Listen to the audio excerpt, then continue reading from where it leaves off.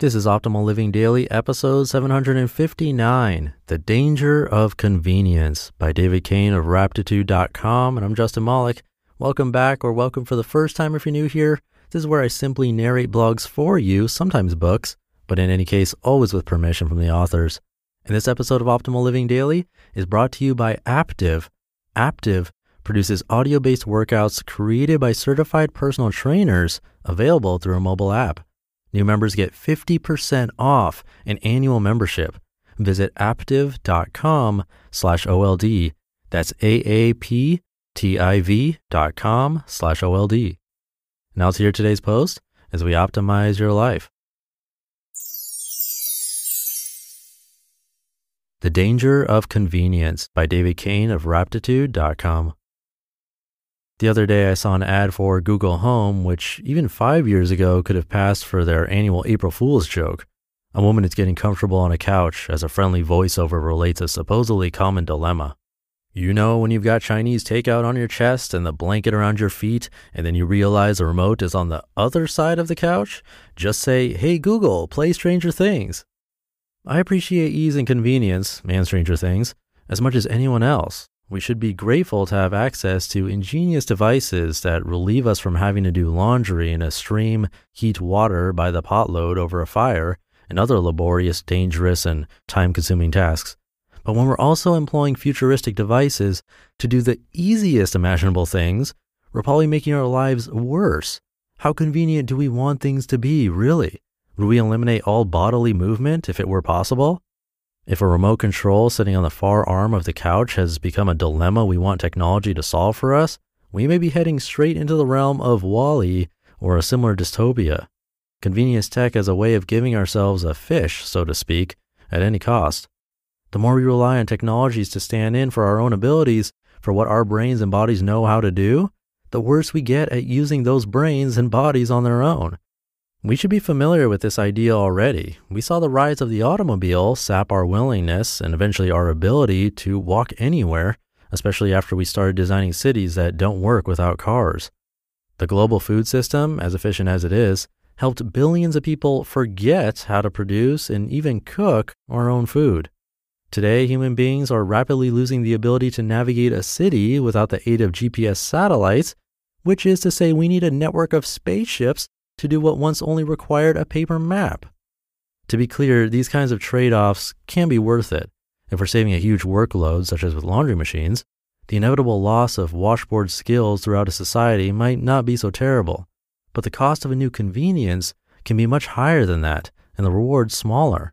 We should certainly be wary of what it will cost us to become unaccustomed to reaching for objects more than 3 feet away. It's easy to forget that the remote control, the same device taunting the lady in the ad from 2 couch cushions distant, was a dangerously convenient invention in its own right.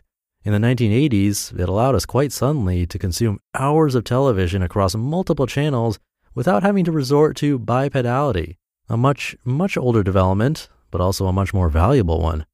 The remote made it 50 times easier to change the channel and simultaneously 50 times harder not to watch too much TV. A whole new mode of sedentary, passive living became not only possible, but pervasive. It made the simple act of standing up and doing something else into a much more psychologically demanding feat than ever before. Convenient or not, it's hard to say the rise of the remote control has been a wholly positive development for our species. Now the convenience level is reaching new heights of absurdity, and it will make possible new levels of sedentariness and tech dependency. This is a matter of moral judgment. Everyone wants a different lifestyle, and I don't begrudge anyone theirs, but I think it's easy to overlook the downsides of the conveniences we adopt. I can't be the only one who wants it to be less easy to plug my mind into a screen for 3 hours. Bring back the clunky old knobs. It never quite seems like it, but a new convenience device is always a trade-off between personal ability and technological ability. As the technology makes one thing easier, the personal skills and qualities required for the old manual way start to dull and die off. Those qualities, which include things like initiative, patience, awareness, problem solving, and the simple willingness to use one's body, didn't become obsolete along with the channel knob or the written letter. They just became less well developed across the whole population. We are certainly worse at simply getting through our day without being entertained, and nobody could argue that's a good thing. In 1988, the notion of watching a movie while waiting for a bus would have been unthinkable. Today, it's becoming increasingly unthinkable to spend any time waiting without electronic entertainment. It's not all or nothing, but to the extent that we use a device to circumvent the need for patience or any other human quality, the less we develop that quality and the more we need the device. Between those two capabilities, watching movies almost anywhere you like and waiting patiently almost anywhere you like, which one would you rather lose? The internal one or the external one? We can assume that behind almost every new technologically endowed superpower we accept, at least one unpurchasable skill or attribute is slowly withering, and it isn't necessarily a quality we no longer need. For example, new technologies have greatly reduced the need to use our bodies at work in both blue and white-collar sectors. This change has many worthwhile upsides, of course, but depending on the type of work, it can leave our bodies so underused that it's common to go right from a workplace to a gymnasium just to add another hour of economically unproductive work, running in place on treadmills and lifting dead pieces of iron. We're making up for a known deficiency created by otherwise helpful technologies, even though staying strong and active never lost any value. It just became easier and easier to neglect. New inventions never simply add ease to what we're already doing. They provide ease in one area, usually a very specific one, at the cost of slowly starving any personal skills, often broadly applicable ones, that the old way used to keep sharp. The easier the tasks we're sparing ourselves, the higher we're holding convenience over self-reliance, and the more helpless we become without our tech. Using a chainsaw to replace hours of axe work is probably a sensible trade-off, but using voice-activated software to spare us from moving our arms is probably not. I don't know what I want for Christmas, but it'd be great if it made me better at some fundamental human quality instead of worse. But that would make me impossible to shop for. You just listened to the post titled The Danger of Convenience by David Cain of Raptitude.com.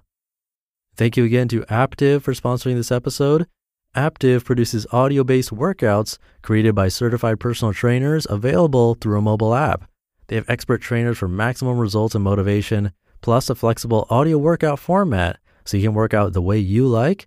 And what's really cool is that they have a variety of classes and levels to help keep you engaged over time, and ranges all the way from beginner to advanced, with more than 2,500 workouts available, plus 30 or more new classes being added every week.